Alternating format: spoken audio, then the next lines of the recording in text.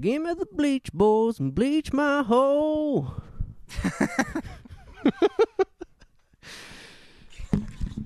The song is about bleaching your asshole. It's a phenomenon I'd never heard about till Life of Pablo came out. What about instead of the Beach Boys, it's the Bleach Boys, and all their songs are about bleaching your asshole? Like, I guess my hole wasn't made for these guys. I want a bleached hole. Pretty good, I'm huh? so tired, I just want a bleached. That's Sloop John B, but Yeah. Okay. You have to make a few concessions to make it work. But yeah. Okay.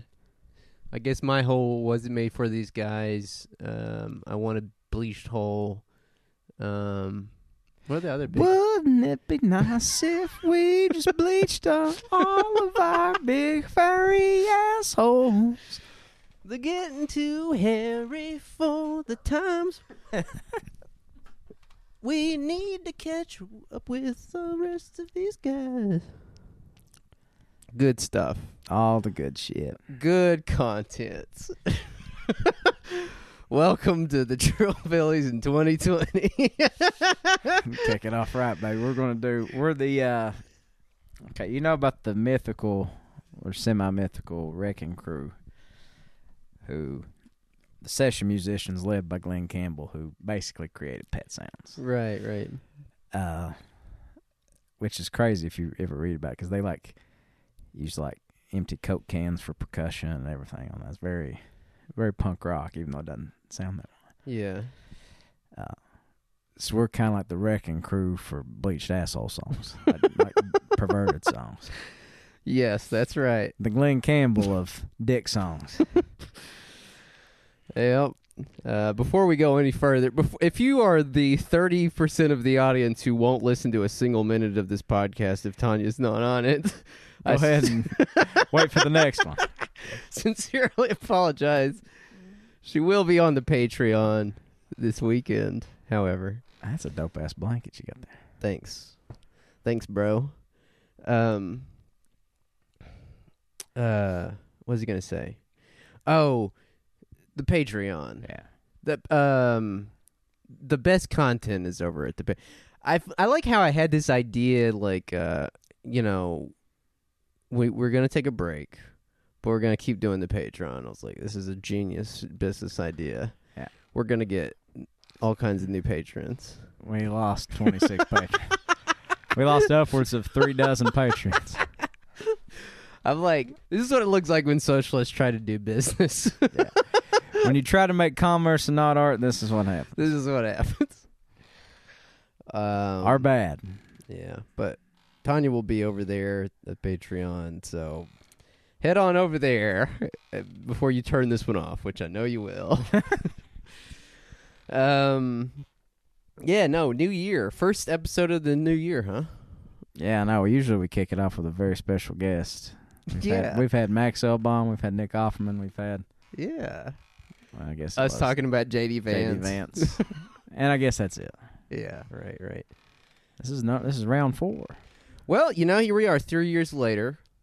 Damn, 3 years later, huh? Or wait, 2 years. It's only been 3, not 3. Well, 2017. So, oh fuck, you're right. It's 2020. Yeah. Fuck. Yeah. We're We're doing 3 years in, Daddy. piece of shit for this long. Yeah. Just growing at the slowest fucking pace. Yeah. It's all right, man.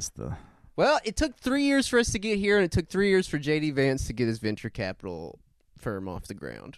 So, hey. Similar revenues. Right. Similar, scale of influence. So. Right. Yeah. 3 years. There was something I was going to say about the J.D. Vance thing. I try not to talk about I've been withholding my J.D. Vance take for a few years, but you know what? It's a new year, so fuck it. Let's get all our cards out on the table. Let's do it. I don't think J.D. Vance really matters. He's irrelevant. He's Well, you see his latest grift going around today. Well, okay, so yeah, his latest grift is the VC thing. But the funny thing about it was, like, we're going to be investing in hard-hit places like Atlanta. Salt Lake City. I'm not saying these... Well, Atlanta's for sure not without its problems. I'm not saying Salt Lake City or... What was the other one? Cincinnati? I think so. Or maybe they're based out of Cincinnati. It's Raleigh. Raleigh. Yeah, it's one of the cities in the Triangle. I think it's Raleigh. Okay. Yeah, that ain't exactly Jackson, Harlan, and Hazard. Well, my line on J.D. Vance, it's not that he doesn't matter. It's just that Hillbilly Elegy doesn't really matter. No, I've tried to make this argument many times at parties, and people have looked at me very skeptically, like, bro, what the fuck are you talking about? Well, you know, we still like to... I've gone horseshoe theory on Hillbilly Elegy. You actually think it's good now?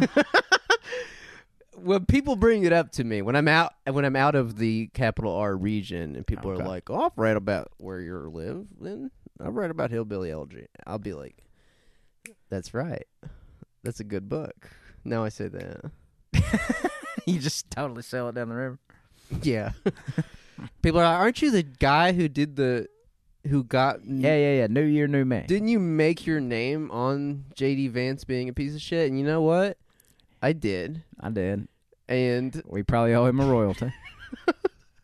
As a result, I now have the right to do a full 180 and say, all of you who listened to us and bought into what we said and agreed with us, you're all idiots. You bunch of dupes. This is our heel turn, baby. This is NWO shirts coming out here. Gosh damn, man. No, this isn't even a good bit. The actual serious thing about J.D. Vance here is that I think Hillbilly Elegy is... I mean, what's the traditional argument for a Hillbilly Elegy about why it's bad? Culture of Poverty thesis couched as memoir to insulate it from criticism. Good job. But, like, how does it go from that to what some people take it as, which is it's perpetuating stereotypes, therefore it's bad. It's on the scale of the killing fields in Pol Pot's regime. Yeah, I can't get that with it. I mean, like, if people were using it in the halls of Congress as, like, a blueprint for fucking over the region, if they were like, all right, we've got this book and we gotta fucking murder those hillbillies, then yeah, it would be like Mein Kampf. But it's just a dumbass book written by a dumbass. And, like, Trump doesn't even care about Appalachia. Like, no one cares about Appalachia. That's the sad reality. The only bad thing about it is that that J.D. Vance became, like, a millionaire off of it, but he was already, like, a millionaire, wasn't he? Wasn't he working in, like, VC? He was working for Peter Thiel still. Peter Thiel, yeah. And also, he's probably going to make a million off this Netflix movie. Oh, yeah, absolutely. That shit's pretty. Absolutely. Well, it all comes back to the thing is, are hillbillies oppressed because they're hillbillies, or are they oppressed because of capital and capitalism? And I think that the people who really hate Hillbilly Elegy and J.D. Vance say that it's that the region is so fucked up because the stereotypes, they're out there. They're being perpetuated. People love to say perpetuating stereotypes. Right. And for me, it's more like it has more to do with the shit that's in the ground and the trees. The natural resources rather than this place. I mean, this place isn't being oppressed because of the people that live here. It's being oppressed because of the resources that we are, right, the closest people by that can pick and dig them. Right, and then so, like, once you get into that corner, then people say... Which is interesting, too, because Hillbilly Elegy doesn't mention coal mining at all. No, you're right. Not once. Which is an interesting omission. If you're talking about a place that's so defined by one resource in particular. It mentions coal miners, but you're right. It doesn't mention coal mining, like, as a... practice or, like, the history or anything. It's just like, yeah, these people in my family were coal miners. Right. That's it, Well, the thing is like, when you press people on that, they say, well, it allows wealthy capitalists to further exploit the region because then they've dehumanized the people that live here. And it's like, look, they're already doing that. Been doing that before Hillbilly Elegy was there. They do that anyways wherever they go. Yeah. That's just the nature of capitalism. Yeah. I don't know. I know what you're going for, though. You're going like, if we ignore him, he'll go away. Sort of. I mean, I think that's also kind of an equally annoying thing. Maybe I'm just trying to be such a contrarian here that I have no real position. Okay. That's just a thing somebody wrote. Well, I think the bigger, it's just, I mean, it's to belabor the point. The bigger thing here is just the liberals that run with that. That is the thing here. They're the most insidious thing. It's actually the liberal response to it. If liberals were grounded in enough sort of critique, in particular critique of historical materialism, then it wouldn't be nearly as dangerous or whatever we call it. Then they wouldn't be liberals. Yeah. Yeah, they'd be Marxists.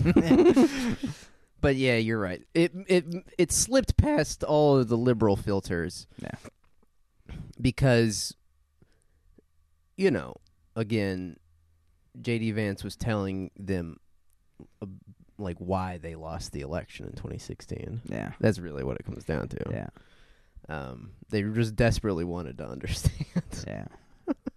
I still think it's interesting, though, that Jackson, Kentucky sits at the center of culture.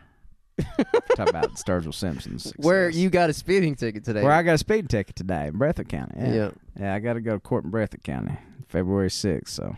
I'm not saying that if you ignore him, he'll go away, but I am saying that, like, all of the energy we expend on trying to deplatform this guy is like, I mean, look, man, go fucking He's got his platform. do what I'm doing. Yeah. Go register to send text messages for Bernie, and then don't actually do it, but Get in the database, but man. get in the database. Go vote. Yeah. Oh yeah. Yeah. I do have one question, though. What? I've been meaning to ask you this for, I guess 3 years now. What's that? Why you pronounce it elegy? Is it elegy? I think so. I think it's one of those things where it doesn't matter. I just thought that was a little contrarian flourish of yours.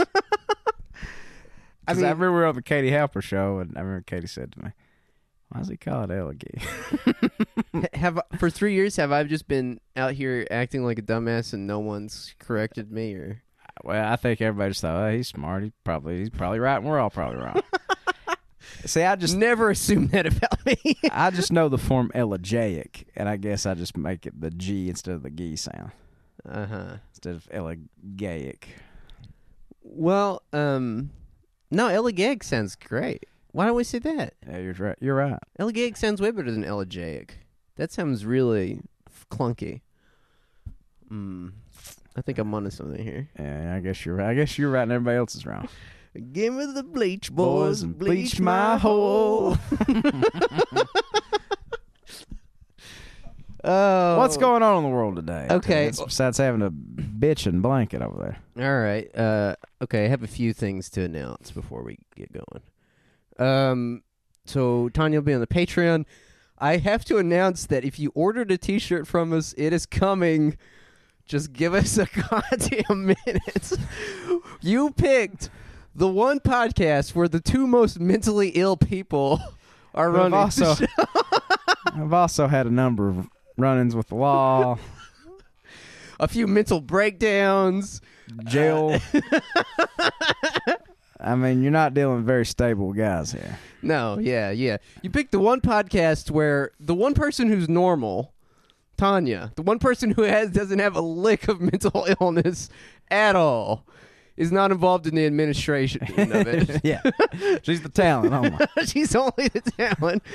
But the two guys who have the most mental illness are at the wheel. At the wheel. So we apologize. Your shirt is on the way. Yeah.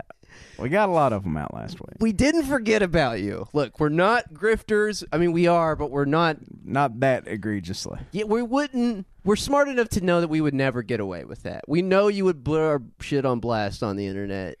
Some of you have. We're smart enough to know it, and we're working on it. Yeah. So, your T-shirt's on the way. Another announcement I wanted to make, which I'm still not even sure if I've been meaning to make this one for about a month, but I'm still not even sure if I have fully committed to it even. I might have walked back on it, but I'm trying to move to Lexington, I think. So if you live in Lexington and you're a landlord... Which why you'd be listening to this show, I don't know. But if you are... Right, Lexington, if you're like one of these woke landlords... Please, I have 2 cats, and I cannot find a cheap place. So, anyways, hit me up in the DM. All right, let's get on to the news for the week. It is the first, or I guess it's the second week of January. But if you are a subscriber to the Patreon, you would have heard our last Patreon episode, which was about Qasem Soleimani and about the whole debacle of Trump microwaving probably the third most important guy in the Middle East. Well, there's a few things that have happened since then. In my opinion, the craziest thing that has happened since then, and we are recording this on January 9th, Thursday, the craziest thing that has happened since we recorded that episode is that it's pretty much completely out of the news. Astonishing. Time in history is so flat. We have already moved on, baby. We're past the Iran war. It's funny. 3 days ago, World War III is imminent. Today, I guess Iran won. Yep. As our good buddy Katie Slidinger said in the DM, Iran won a war in 2 days. Amazing. But if you're confused about how that happened, I'll just catch you up briefly. So we recorded that on Sunday. When we recorded that, the Iraqi parliament had just passed a resolution saying American troops had to withdraw from Iraq. And then what ensued was perhaps the funniest 24 hours in Pentagon history, without a doubt. Without a doubt. And we're talking about the time that they were hit during 9/11 that nobody talks about. Funnier than that, absolutely. Because what happened was that somebody, I don't know who, somebody sent a letter to the Iraqi parliament and said, all right, we're withdrawing our troops. But they didn't say it like so blatantly. I can't remember what the phrase was that they used, but like, we're moving on. Right. It's one of those breakup letters. It was like, it doesn't have to be like this. Like, we're just 2 different people now. Like, you know, when you fuck up and you're about to get dumped, and so you're just trying to save face at that point and trying to help them out. So, like, that's what it was. It was America basically saying, we'll move on. And then they turned around and said, wait. Actually, we didn't send a letter. What are you talking about? The letter's non-binding. It doesn't actually... draft. It was never meant to get there. And then the Iraqi parliament said, we're treating this as an official letter. There's no takes-backsies. No take-backsies. After which the Pentagon dug its heels in even more. And then there was like mass chaos as the Pentagon was trying to figure out what the fuck was their line on this. In the meantime, Iran launched several surface-to-surface missiles at Al-Assad Air military base in Iraq, which doesn't just have U.S. troops. It has troops from the coalition fighting ISIS, which is like 100 German troops and 12 Canadian troops. 6 guys from Australia, and that's it. Right. And while this was going on... Nobody died, by the way. Yeah, nobody died, from what we know anyways. Somebody pointed out, like, in the Vietnam War, when America would lose casualties, they would never admit it. Like... So, and I've always wondered about that, like, if you were a family member of the person who, quote, didn't die, you know what I mean? Like, how you're supposed to... I guess that's the whole POW thing, though. Right. Yeah, or just like, if you know somebody died, but it was embarrassing for your, unit or whatever, you just say they're still at large or whatever. Right. Well, so, while this was going on, I guess half the Pentagon had fucking gone home because it was a snow day. They called a snow day at the Pentagon. So, I mean, have you ever seen that movie In the Loop? It's from the mid 2000s. And it's Loop. I think it's an Arnaldo Iannucci film. The guy that did Veep. Yeah. I'm pretty sure. I'm not entirely positive. Don't quote me on that. I don't know the movie. I know Iannucci. Let me look it up real quick. People in the audience are screaming. It is Iannucci. Give me the bleach. Oh, I'm sorry. I was just making Cue it the look till bleach. you found it. Well, basically, it's just like how macabre and hilariously comedic, it is when major powers decide to go to war. Right. And how they'll just grasp at straws for anything and Make up shit. and how they're all incompetent, bumbling fucking idiots Yeah. driven by their own egos. Who and all send people like from where we come from to just be cannon fodder. this. Exactly. Yeah, whose decisions have real world consequences. Yeah. Well, it's all I could think of when I was witnessing everything that was going on at the Pentagon on like Tuesday. Yeah.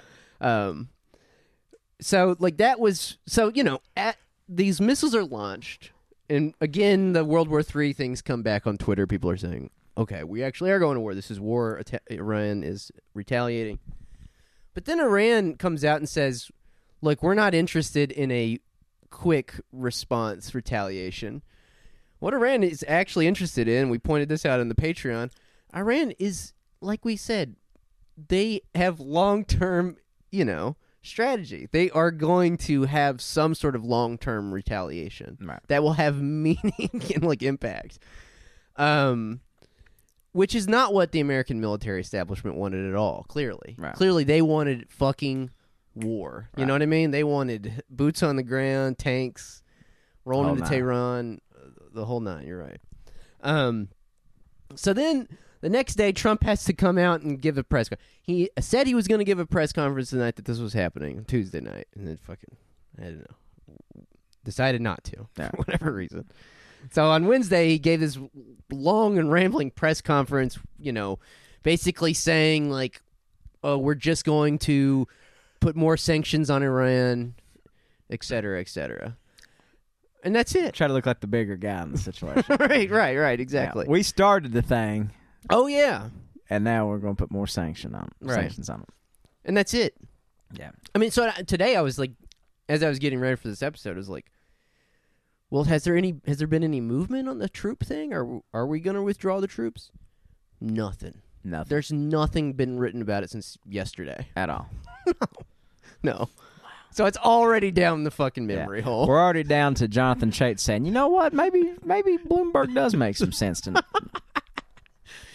Which means that it is like everything else Trump does. Again, like, when we did that episode, I was like, well, maybe it's a little hubristic. Maybe we're a little ridiculous for saying that, Trump's own sort of hubris and self-obsession and, power, self-worship and, power drunkenness or whatever is, what caused all this. But no, I'm kind of thinking that's what it is. Probably right. Just like everything else, just like the fucking travel ban, just like all the fucking executive orders, it's like every other fucking thing. It's just a guy reveling in his own supreme power. Well, let me tell you this. I understand having that kind of carte blanche a little bit. I'm on my union's bargaining team. Uh-huh. And, it's interesting to be a noted figure in the left media scene. That's a joke. But also show up at the bargaining table and, like, everybody there's way smarter than me by a factor of 10. Oh, yeah, that's my life. And so, like, what I do is just, like, try to do a few things here and there to look, certain, like, I've earned my place. Uh-huh. That's what Trump was doing with, basically everything atrocious he's done. So I'll just be like, everybody will just be putting in this heavy lift, and then they'll go, anybody want to read this passage? I can do that. So I'll just read the passage, and then everybody gives me a pat on the back because I'm a good boy. And then the real people are, Dog, I learned a long time ago, there's two ways to get through life if you're a dumbass like me. If you know how to read, just read. Yeah. Read things out loud and laugh at people's jokes. Yeah. Even if they're not funny. Be unfailingly polite and try to have an encyclopedic knowledge of music and film, and you can navigate life beautifully while being a complete functionally dumbass. moronic. Yeah. Because I'm going to tell you something. I am a fucking idiot. You don't understand. Like, I was raised in an oil patch. So that means I'm at least like 8 years behind the rest of the left in terms of like theory and history. Like, I'm still so far behind. But you got a grizzled working person's facade, so it's like Exactly. it bumps you up, into the Yep. yeah. Just coasting, baby. Just coasting. So anyways, yeah. I mean, like, I'm astonished. I'm astonished that, like, that's it. Like, that 4 days ago, everybody was like World War III, and now it's fucking, like, every other thing. Nothing. Just out. That's amazing too. Like when people started whispering about World War II and World War One, which I guess World War One wasn't called World War One. Probably called something else, and then later changed to World War One. But when they started whispering about World War II, that probably wasn't something that dissipated in 72 hours. No. Definitely not. Let me ask you a question. Without social media, you think this conflict would have been quashed already? Man, I don't know. Just the rapid spread of information being what it is. Or do you mean without social media, do you think it would have kept going on? Or are you saying that social media helped quash it? I think social media is probably does at least something to hinder new wars from starting. I kind of agree, weirdly enough. You know what I mean? I agree with you on this kind of. Because I feel like for some weird reason you can hold people to account easier. Like if you look at the Iraq War, like all this shit wasn't around then. Facebook hadn't even kicked off, really. Well, you can see the faces of people in Iran and see them as people. And so the propaganda that they feed you, that these are, barbarians and they're fucking religious zealots and a death cult. You can see that this is bullshit. No, yeah, it's just bullshit. Like, these are people just like us. This is going to sound super fucked up, but I'm just saying this as somebody from Eastern Kentucky that grew up being fed a steady diet of that shit. When I see somebody from Iran on Twitter that's just a college student tweeting normal things that I would be tweeting, I always have that like, oh shit, they really are like us. You know what I mean? That kind of moment. Well, and I don't mean that like in a no, I know what you mean. Racist way or anything like that. It's just like I have just been so programmed, and I don't think this way intellectually anymore. Yeah. But that's still like there to think of people in the Muslim world as like sort of, from this antiquated period where, yeah, they're still doing all, these, racist things that Aladdin depicts or whatever. You know what I mean? Well, yeah, it's this thing, like, anybody in our generation, and the generation probably right before us, like Gen X, has been inculcated from day one in non-stop anti-Arab, anti-Iranian, anti-Muslim paranoia, propaganda, just wall-to-wall. Wall-to-wall. Yeah. Yeah. And so even if you are, like you're saying, like even if you know better and you're intelligent, it's just like it's still hard to like break down what you've been programmed to think. Yeah. Because like because again, like let's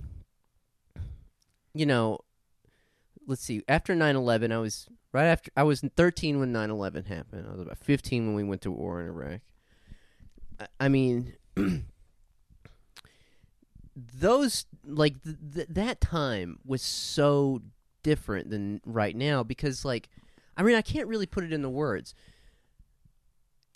I think more than any other thing that's what radicalized me, just because I saw how insane all the adults were acting. Yeah. You know what I mean? And like just the fear everybody had. And they pointed this out I think on the most recent Chapo, and it's true. It's like if you were even remotely anti-war, and I'm saying this as a 15-year-old who was anti-war, you would get immediately castigated and scolded or outed as a pariah. And in my case, would get literally scolded by adults, by teachers, who are supposed to be telling you to think for yourself and think critically and all this. No. It was complete conformity at all times. I mean, like, you had to conform. The U.S. was at war. You had to line up behind Bush. Dude, those were dark times, man. Well, very fascist. And very fascist. And also I think, too, the thing that's kind of interesting coming out of all this is, and connected to that social media thing, curbing, this sort of wars and stuff, I think you are starting to see the sort of the thread run bare of American imperialism in terms of like our ability to like gin up support all over the globe and everything. Yeah. It's like Boris Johnson was just notoriously mum, like just very mum about this. That's true. Like the only thing I really saw from the British government about this was from Corbyn, Right. who seemed to be like fucking, working overtime to try to prevent Britain jumping in. Yeah. Just like they did in 2003. Yeah. And so I think more than anything, what's happened is, I think it's twofold. I think one, it's just that spread of information that goes so fast and it's easier to cut through the propaganda. But the second thing is we are just starting to show the signs of an empire in decline. Yeah. That we can't just call up our buddies and form these like big broad coalitions anymore, which is the only way you stop the war machine. Right? Honestly. Dude, you're right. Well, another thing I was thinking about is how Iran has leveraged social media. I mean, have you noticed this? Like, in many ways, they've been able to demonstrate and show themselves as more level-headed than the United States in the arena of public opinion globally. Right. Which is pretty fascinating. Yeah. I mean, Totally. again, like we said on the Patreon, like, if you're Iran, like, a lot of your short-term interests in the region have just been handed to you on a silver platter. So, I mean, you don't even really need to retaliate militarily like in a big way in the short term. More than that, you can just kind of sit back and win hearts and minds. Yeah. Because look, I mean, like, granted, I'm not saying that America has received widespread acceptance worldwide, especially, not after 2003, but like, it is even easier now to portray America as this militaristic, just bloodthirsty war machine. Especially with a guy like Trump at the helm, Right. Which is ironic because, like, he has no strategy. Trump has no larger plans for anything. You know what I mean? Everybody's like, oh, look at him looking presidential. Like, he's not even like Bush, who was so stupid. Like, he let himself be more or less a puppet of like Cheney's like long-term plans in the region and Wolfowitz and all these other people. There's no one like that around Trump except Pompeo. And Pompeo can't even fucking control the guy. Yeah. Yeah. So, like he has no strategy or anything. No. I don't know, man. I mean, I think that it is more ripe than ever to take that fucking White House. Like, It really is. It is fucking so ripe for the taking. And also, here's the other thing, too, that we just defraud ourselves about. We've never did anything in war that was remotely successful without these broad coalitions. Yeah. The French won the Revolutionary War for us. Yeah. Marquis de Lafayette and the boys didn't show up. We're probably fucking in We there. would still be colonies. Of Great Britain, yeah, and talking very differently, probably. Yep.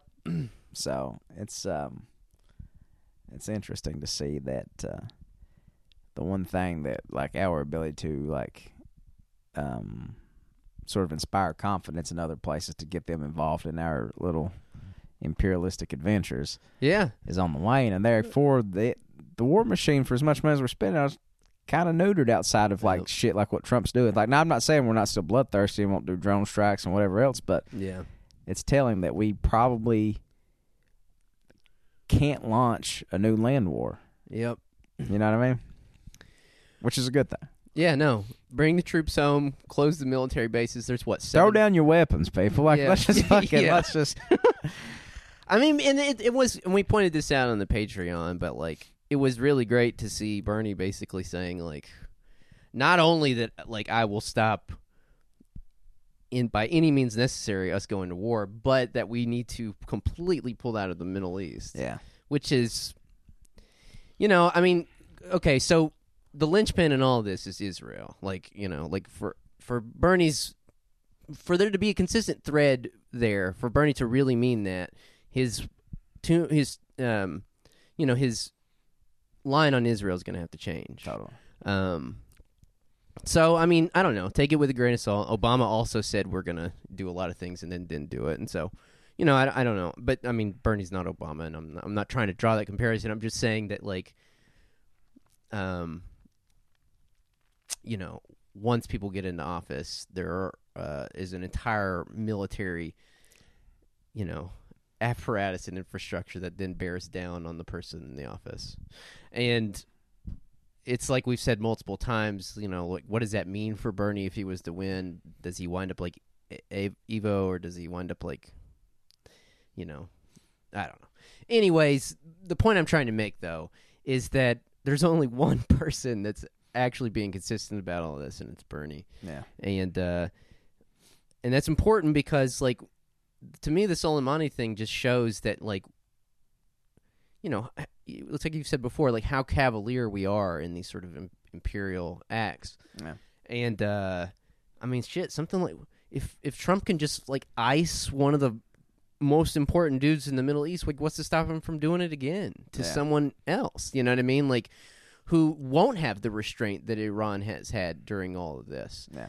Iran has had incredible level-headedness and restraint during all this. Like, well, fucking Hezbollah, has even said, we're not attacking American citizens because we're playing on the barbarians' terms. Then, yeah, yes, exactly. When Hezbollah is exhibiting a lot more restraint and measurement than we are, which is probably. I see what you're saying because, like, personally, I'm, pro Hezbollah. Yeah, I think we're on the record as being pro Hezbollah. But I'm just saying. You're saying hypothetically. For you uninitiated out there, if you need. Yeah. Well, that's what I was going to bookend that with. Is like, actually, Hezbollah usually is more level-headed measured than the U.S. government. Exactly. All these groups are because they have long-term goals, ambitions, interests, and strategies. Yeah.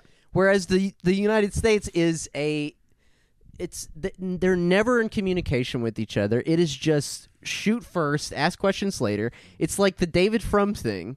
It's like, I posted that from the Dexter Filkins profile of Soleimani, how Soleimani in the early 2000s was at great political risk to himself, advocating within the Iranian government that maybe we need to reevaluate our relationship with the United States. Maybe because it had been in an adversarial since the hostage crisis. Right.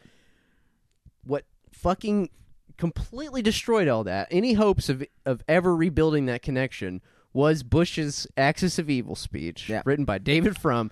And the thing is, to me, the crazy thing about that, it's crazy enough that, like, that they wrote that speech and that they thought it would be a good idea and everything. It's even crazier to me that they did not inform their diplomats in the State Department, on the ground, in the Middle East, etc., that they were going to be saying that and doing that. Yeah. So what happened was just mass chaos. Yeah. And that's how the American empire works. It's like everybody wants to talk about, and listen, when I say this, I'm not defending Hillary Clinton or Fugazi. But it's like, it's that type of shit we do that, if we're as unsafe abroad as we think we are, or even here, that causes that, or at least engenders that feeling, And I think it's much ado about nothing. I think the odds of the United States being attacked in a traditional, like, military bombing campaign are pretty slim, but, Yeah. Well, what it does, I mean, I don't know. It's I think the larger point here is that the United States is a global force for terrorism, the biggest, in fact. Yeah. Pretty much, vast majority. We share the lion's share of violence and terrorism around the globe. We have to. I mean, it's and particularly if you've been indoctrinated in that stuff for as long as we have, and people like where we're from have. It's a hard thing to come to grips with. Yeah. But when you get a sort of a revelation of that like, oh, wait, we create a good chunk of the world's problems to pillage resources, to put our own leaders in power wherever we want them, etc. Well, I mean, there's only a few more points I want to hit on this before we just move on to the next thing. But another one I wanted to hit on was, at times like this, I think the left's role has to be, especially in this moment where all you fucking hear anybody talk about when they talk about Medicare for All is how are you going to pay for that? Yeah. Not just Medicare for All. I mean, all the other problems that we have in front of us. Like, how are you going to pay for that? Where's this money come from? And it's just like, as we said earlier, you got 750 military bases around the globe. Doing what? What the fuck are they doing? Yeah. Why the fuck do we need to be in all of these places? Yeah. We don't. No. And so, I mean, for me, it's obvious. It's maybe it's simplifying it. Like, you know, I'm fully aware that like it's not just as easy as getting in the White House. We're gonna shut down the military and then put all the money in the Medicare for all. I understand that, but it does. It should be, you know, a nice little grand slam for, you know, leftists to be like, well, look, this is what our nation's priorities are. Yeah. It's not taking care of you. Right. You know, it's making sure you are as miserated as possible until it needs you to go fight a war. Right. And then we're going to treat you like shit. And then we're going to treat you like shit after when that, you get too. back, you know, we'll be able to get proper treatment, proper Right. benefits, none Right. of that shit. But if you go on an airplane, they might stand up and give you a standing ovation at the end. And you'll get, you know, a good parking spot at Walmart. Actually, you won't even get that because the cops are getting that. The cops get treated, Cops have supplanted the troops as the cops get treated way better than the troops. 100%. 100%. Another thing I wanted to bring up about this, the only other thing I wanted to bring up about this is, like, do you think that part of the State Department and Pentagons and et cetera, their decision and not to really hit back after Iran's quote-unquote retaliation, do you think that part of it was because there's no public support for a war like this? It seems to me like there's no public support. No, there's not. There's Yeah. none. It's just, I mean, nobody's into this. Nobody's, and that's like, yeah, I think that's the most glaring thing for me. Yeah. So our traditional allies are just sitting this one out. Our allies are sitting this out. The public, no one gives a fuck. No, I mean, a couple of hashtag World War III tweets, but Yeah. it mostly turned into dick jokes and Yeah. whatever else. The funniest tweets on there are like guys who work for the National Review who are like, I live in New York. If New York gets hit, we will level Tehran. Like, I'm ready to... You know, people who think that by virtue of where they live, like, they get rewarded some medal of bravery. Yeah. I mean, and only conservatives think like this. Yeah. Like, only war-hungry conservatives think that, like, living in D.C. puts... And them- us, the Appalachian left. That's true. Yeah. And us. Yeah. Yeah. Well, anyways, well, you want to move on to that? That's all I got for. Okay, next topic. Next topic. All right. Next topic. We got a good one. We got a nice little. We got a nice little op-ed to hit. Tom, are you ready for it? I'm ready for it. Okay. Been ready for it. All right. It is in the Louisville Courier-Journal, published on January 3rd, 2020. Opinion. Visit Appalachia. See the progress. Support the work to reinvent Eastern Kentucky. Man, let me tell you about Eastern Kentucky and Appalachia. I went to Ohio. I guess was that Tuesday? Wednesday, Thursday? Yeah. Tuesday night to see our buddies. And I texted my friend Nick Kraft from Gallipolis, Ohio. He says kind of lives up that way. I said, man, hey, I'd like to see you for a little time. I didn't have enough time, so I couldn't get up with him. But he sent me a message back this morning. He said, you smell that crisp air? He said, everything you've been breathing's been filtered through scrubbers and lime dust. Ew, I don't know where I was going. I'm just saying, point being, Appalachia's got some problems. All right. The author of this piece is Brooke Smith.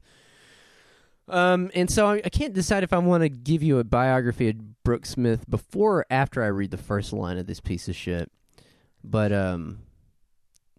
why don't we do it after? All right? Here we go. The mountains of Appalachia are just as much part of Kentucky as the skyscrapers in Louisville. Wow. So the reason why this is funny to me, and the reason why we're going with a little bit of some niche Appalachian content here, is that the guy who wrote this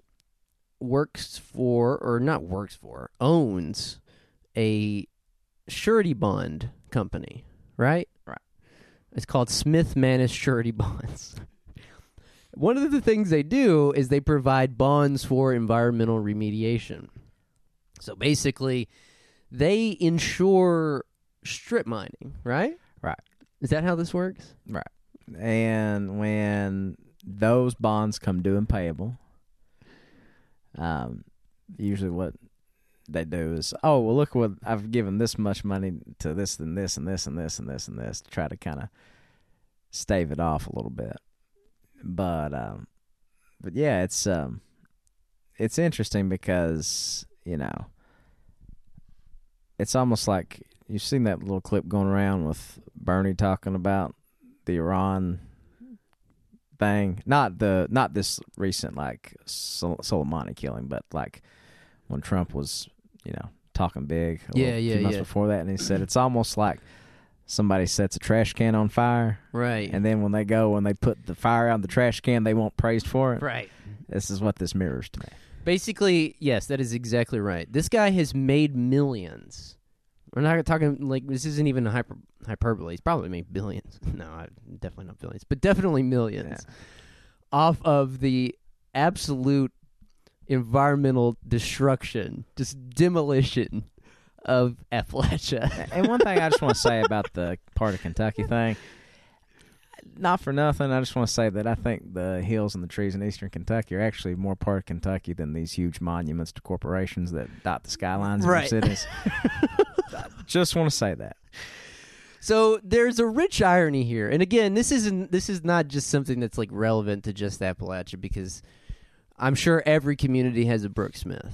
Every rural or urban community has some rich asshole who has participated in the pillaging of that community for its resources, the exploitation and destruction of the people there, and then has positioned themselves as some benevolent philanthropist who's plugging money back into the community. Right. And so that's what this op-ed is. It is a commercial for his own good works. Right. And so that's why the title of it is Visit Appalachia. See the progress. Support the work to reinvent Eastern Kentucky. Yeah. And meanwhile, I mean, if you want to like just you know, a sampling of headlines just from the last few months, this is like the progress in Eastern Kentucky that's been going on. More than $1.7 million in funds to boost security in Eastern Kentucky schools. Our own Letcher County is now a Second Amendment sanctuary county. I know, I saw that. I was reading on WYMT the other day, like their top 10 stories of the year 2019. I shit you not, dude. 6 of them were about like meth or opioid-driven deaths. You know what I mean? Like those are the top stories. Oh shit! Like, dude, we are at the epicenter of a place that has been completely ravaged by either coal mining, timber removal, pharmaceutical like predation, and like, I don't know, just the surreality. Is that the word? The surreal nature of it. Okay, the surreal nature of someone who's had a hand in that, then being like, I've we're making progress. Now, let me tell you something. It's like the Malcolm X quote: "You don't stab a man in the back 9 inches, pull it out 4, and celebrate your progress." That's exactly right. So this is what he says. Each of these communities rises and falls on the shoulders of the great people of our Commonwealth. We should proudly embrace every unique part of our great state for the common good. While my home and businesses are in Louisville, much of the success I've been blessed with, and many of my friends and acquaintances, have come from my decades of work in Eastern Kentucky. Imagine that. Imagine that. Let me ask you a question. How many rich assholes on this planet can say that? No. For your work in Eastern Kentucky. Like, you're just copping to using it as a resource colony. Like, exactly. That's all you're saying. Openly. You weren't down here fucking, curing river blindness and, fucking... So building homes or whatever. So we've said what he does, how he made his millions. What his commercial in the Courier-Journal is for his nonprofit, right? It's a nonprofit or a foundation. It's called the Appalachian Impact Fund. Support the work to reinvent Eastern Kentucky.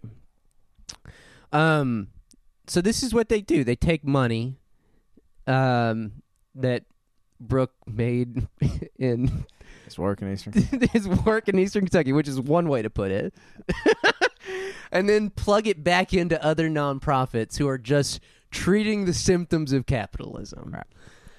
And so we'll get to that in a minute because he itemizes those things. Like, he's got to show off a little bit. So he'll itemize them here in a minute for you. But this is the lead up to it. That's why my wife, Pam, and I have committed to doing everything we can to help this special region help itself through the long healing and reinvention ahead as it reels from a sunsetting coal economy. Well, here's an awful idea. How about you give every dime you've ever made in surety to these families who are dying from opioid addiction and the consequences of it and everything else, people who are dying from the consequences of what you aided and abetted by insuring these vultures. That's how you do that. Not throwing coming to town and fucking glad handing with everybody and throwing $70,000 to a community kitchen. You know what I mean? Yeah. Or throwing whatever. I mean, the thing is like, and look, I don't think there's anything like inherently wrong with that. But when you're rehabilitating guys like this, honestly, I don't know. Maybe I'm just saying this because I want to make a point. Yeah. But in some ways, I think these people are even bigger vultures than the coal industry itself. Because look, the coal industry is just, it is what it is. They're doing the same shit. I mean, they're killing people. I'm not saying. But at least the coal industry, well, okay, maybe up until about 20 years ago, the coal industry was never cloaking itself in this kind of like, we're doing good for the community. Of course, they started doing that with the Friends of Coal stuff. Right. But like, for the most part, the story has been, we just want your fucking resources, give it to us or you're fucking dead. Right. Which is like, okay, you know what I mean? I can fight against this. Yeah. But what this fucking asshole is doing is he's like taking your shit, but he's also at the same time like rubbing your back and trying to make you feel better about it. Like, oh, I'm not that bad because look, I'm not giving you the money. Of course, I can't do that. Yeah. But like you said, I will give it to the community kitchen up the road. Yeah. You and your family can abstractly benefit from. Yeah. But you never fucking will because none of this shit ever fucking works. Yeah. Anyways, coal's long, slow decline has hurt the region, and Kentucky residents every day face the many challenges of a displaced economy. What the fuck is a displaced economy? Okay, also, too, not for nothing, but if you're the guy that is bonding out these outfits, okay, that are using these mountaintop removal techniques, which is, matters of what we believe aside, devastating the workforce, causing coal production to go through the roof, but coal jobs to just decline precipitously. Right. Like, you too have a direct hand in the coal economy's decline, even on the face of it. Right. You have no fucking right to talk about a displaced economy. Displaced economy. You helped do the displacing. You did the displacing. Yeah. But Appalachia is also a place of immense history, culture, innovative, and smart people who are not wringing their hands in absolute frustration, but instead working with one another to move the region forward. Like 6 people are doing it. We created the Appalachian Impact Fund as a catalytic response. A catalytic response. Catalytic converter in a car. It's a catalytic. It's a catalyst. It's a catalyst. That's what he's going for. I think it means a catalyst. But it's appalling usage, sir. But go on. Great nonprofit speak, by the way. I love that shit. A catalytic response to these challenges. A fund to fuel continued momentum in the mountains. Connected deeply to communities with a focus on expanding entrepreneurial opportunities and increasing opportunity in all community building sectors. It's the first investment strategy of its kind to tackle every slice of the revitalization pie, and I invite all Kentuckians to be part of this journey. For those wanting to place a bet on Appalachia, the odds have shifted from long shot to favorite. What? Bro, listen, I've been making a book. I've been a bookmaker as long as I can remember, until recently.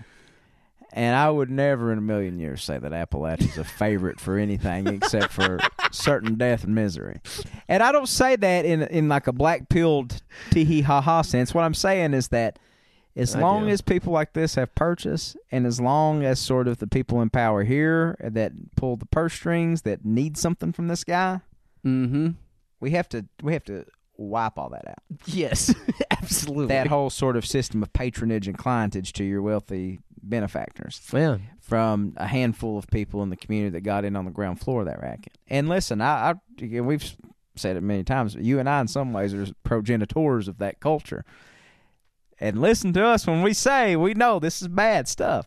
Absolutely. Yeah. Because it doesn't empower anybody. No. It's not. And my ideology of Marxism aside, we gave it a fair go. I mean, we entertained this shit for way longer than we probably should have. That's exactly right. That is Yeah. exactly right. For those wanting to place working from the bottom up, our investment fund's goal is to create lasting change in a region that has had so much extracted from it. By you, bitch. By you. AIF is supporting, Appalachian Impact Fund is supporting a community-led movement from a mono-economy to a diverse, vibrant one that can provide long-term economic sustainability.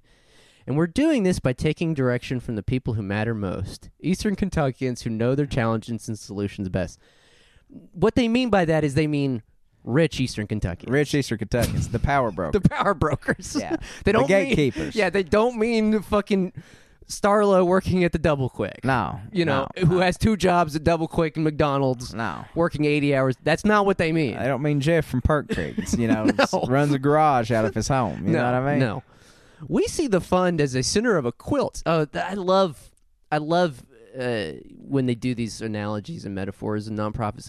Quilt is one, garden is another one. Like Yeah. in the Just Transition garden, you have to have a diverse. What did I ever do to you? We see the fund as a center of a quilt, and each square in that quilt is one of the many people, partnerships, and initiatives working in the areas of community economic development, job training, education, affordable housing, rural child care, arts and culture, entrepreneurship, local food and food security, substance abuse recovery, and more. Together, these squares are helping to rebuild a stronger region. You are certainly squares, I'll give you that. Here are some examples. The Housing Development Alliance is helping people recovering from substance abuse disorders successfully re-enter the workforce with paid on-the-job training and residential construction. The first of 15 new affordable and energy-efficient houses to be built over 3 years will be complete in early 2020. Bro, that's got to be bullshit, right? Yeah. That's got to be fucking bullshit. Even if it's not, who the fuck cares? Yeah. It's not fucking... Okay, 15 new affordable energy-efficient houses? That's 15 houses. Yeah. If you have millions of dollars, what the fuck are you doing building 15 houses? Yeah. Anyways, downtown revitalization projects. This is my favorite one, though. 'Cause earlier I said that we'd be listing his accomplishments because he was listing his accomplishments. This one's my favorite. A partnership with the James Beard Foundation and Fund for the Arts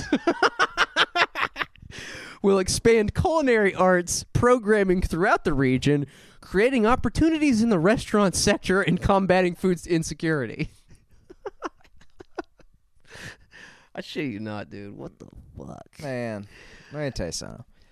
If Sean Brock, who is, the granddaddy of the whole Appalachian sort of, bougie restaurant James Beard Award-winning thing, if he is choosing to take his little food academy thing to Nashville and not Pound, Virginia, where he's from, it's like everybody makes their name off of... I have no qualms if you've went off, you've made some money doing whatever you're doing, and you come back here and want to start something. Okay, that's just kind of how that world works. You know what I mean? Yeah. The give back world or whatever. Right. You know what I mean? Does it avail much in the long run? That's an open question. But whatever. But that's not even this. No. No. No. These guys want to just do stuff on the periphery, but get their street credentials from, being from here or having some sort of connection here or whatever. Yep. You know what I mean? There's nothing. Ain't nobody's trying to do nothing here. It's the Y'all-Star thing. It's rich people in Louisville who have pillaged the region for its resources in millions, have exploited people in the process, and then need to plug money back into it, not because it'll make them look better, because they don't care about that. Trust me.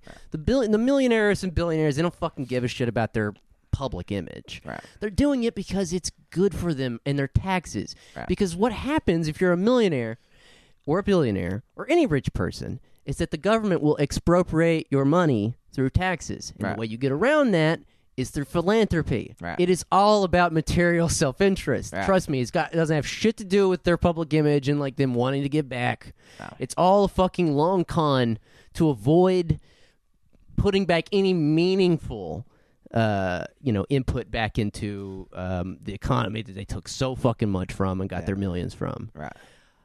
And so they'll do that all day. They'll do that all day long.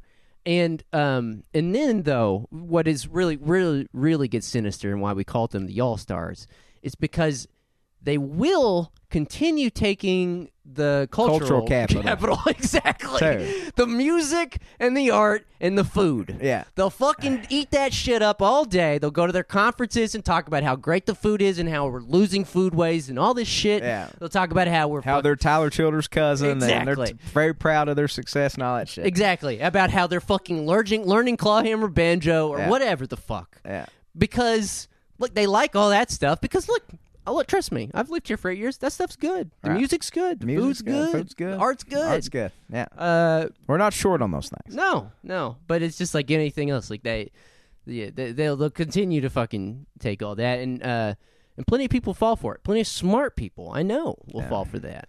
And it's really tragic. Yeah. The fund's 360-degree approach is seeing an increase in support from national foundations and other partners who are confident that supporting this work will continue to produce similar results in long-term benefits. 360 degrees. I mean, 180. I don't know, I guess. Is this fund going to be used to do surety bonds again? I guess they mean like they see everything. Oh, okay. I think that's what they're saying. Like, we have a holistic image. All right. We see the macro image. All right. As we turn the corner on 2020 and you consider what new beginnings or resolutions this milestone of a new decade means to you, I invite you to think about Eastern Kentucky and remember that Appalachia is your sister community. You can support this work financially through giving, or you can support this work with your time by participating in some of the many organizations needing talent or volunteers. Or you can you can support this work by engaging in class warfare. Exactly. Yeah, if it hasn't been clear to you at this point, well, and this is the thing, a lot of people will respond with this because trust me, if you talk shit about me behind my back, it's gotten back to me, and I know a lot of you have and have said, well, what's their solution? They talk about class warfare. What are they proposing? At least we're doing concrete on the ground shit. And my response to that is like, okay, you have a point. Fair point. We don't have a paramilitary army. We yet. don't have Good point. That is a good point. Yeah. That is a good point. However, I do think a crucial part of what we're doing is we're spreading an idea. Yeah. And it's a very important idea. It's the most important idea in the history of ideas. That's exactly right. And you can't, and let me tell you something. You'll never be able to top that. You'll never, exactly. It's the sweet science. That is exactly right. No matter what fucking fancy catalytic words, whatever the fuck you want to call it, you put it in your grant reports, no matter how many rich people you cozy up to in the process, and it helps you sleep better at night because you've given yourself back, given back to the region, it will never, ever be as good of a story or an explanation for how the world works as class warfare. Right. Because at the end of the day, that's what it comes down to. And quite frankly, you're not qualified to speak on class warfare. No, because you're rich, so fuck off anyways. But there are plenty of people who aren't rich who work for these nonprofits and foundations who have to grovel to these fucking assholes every fucking day. And I think that this is partially, this is a good way to start 2020. We've hammered this point home many, many times. But if you're one of those people, just like I once was, until I got my shit stuffed, then, doesn't mean you have to, quit your job. It doesn't mean that you have to get fired. Don't do that. All it means is that you should start organizing your organizations, start talking to the people you work with, because there's an entire community of people out there, an entire world of people out there. Like we were saying, Jeff works out of his garage, Starla works at fucking Double Quick or whatever, who are seeing no improvement in their lives. Things get worse year after year after year. Yeah. These nonprofits don't do fucking shit.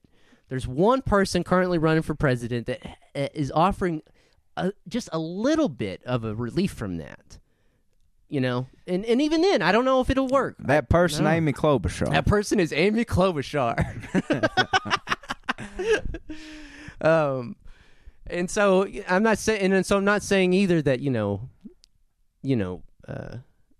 I don't know, like I said, don't quit your job, whatever, but start talking to your coworkers. We have to defeat this idea. We have to defeat this fucking idea that, like, as you were saying, this network of patronage and clientage or benevolent capitalism or even a reformed capitalism or anything like that it's going to save us. Right. Because no, it by its very design, it's supposed to perpetuate the system. Yeah. And that's why I'm trying to.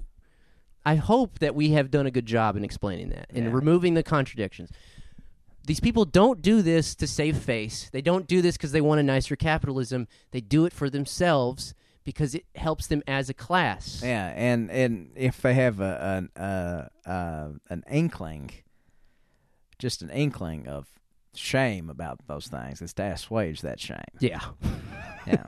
Right. That's exactly right. So most importantly, I invite you to visit Appalachia. Visit the new and expanding businesses, experience the culture, and take in the beautiful landscapes. See the progress, listen, and meet the people who are leading themselves and our state to a brighter future. Fuck off. I mean, if you want to visit us, that's fine. Come get us, and then we'll go march and get our check. But I don't know. That's the most disgusting thing I've ever heard, man. But yeah, no. The thing too is, like, we've covered this many times. It's like, we talk about evil capitalism. Like, capitalism's not evil; it's amoral. Okay, exactly. That's what it's intended to do. The evil part is that its adherents know this, but in order to uphold this system, there has to be losers for capitalism to work. Exactly. You cannot have egalitarianism. Not everybody can have a dignified life, and that's where the moral conundrum comes in. So, like, all these people trying to reform, make it nicer capitalism, you still have to have losers. You still have to have people that need your largesse. Yep. Okay? None of the things that are outlined in this story are going to work unless there are losers. Yeah. I mean, I say that 100% seriously. There has to be losers. There has to be losers. Yeah. And so it's choice. It really is a choice. Like, what kind of world do you want to see? Yeah. And you make that choice. One where there has to be losers, or one where everybody has a dignified life. That's exactly right. So, I mean, embrace Marxism. Unless you're rich, in which case you can't. It's like oil and water. You can't be even in the top 5% and be like, okay, these Trillbilly guys make some good points. They make some very cogent points. If you want to help out, I'm not even going to say give us money. I would say kill yourself, but I'm not that. I'm not that cruel, but I do advocate for something similar. Maybe like remove yourself from the world. Like go to what's Jeffrey Epstein's island. Okay, maybe don't do that. 'Cause I would say what Jesus said to the rich young ruler. Give away all you have, take up your cross, and follow us. Okay, that's a good one. Yeah. I mean, which is a funny thing, because if you tell rich people that, they'll never do it. Well, Ever. the rich young ruler didn't do it. The rich, exactly. Yeah. Exactly. Yeah. So, yeah, I don't know. But you could also donate to us. I mean, not, again, if you're rich, I don't really want your money, but I kind of do, because I need to pay off health care. But seriously, if you want to listen to more Trillbillies, go to the Patreon, patreon.com/Trillbilly Workers Party. Get us back over 10K, would you? Yeah, help us. That was a psychic dent to me. It was demoralizing. To get back under. I'd reached the promised land, and then it was just, which I'm bitching about nothing. I mean, I'm very, very blessed to have everybody giving money and listening to us and giving us shit. So. Well, I was telling Nick Hayes this the other day. I'm now the brokest Trillbilly. So, you two motherfuckers have jobs. life, man. I don't know. See me, the derelict situation I woke up in this morning. But yeah, point taken. Point taken. All right. Well, go support us. We'll have a good episode for you over at the Patreon. Hope you've had a good new year, and we look forward to another good one with you. See you out there.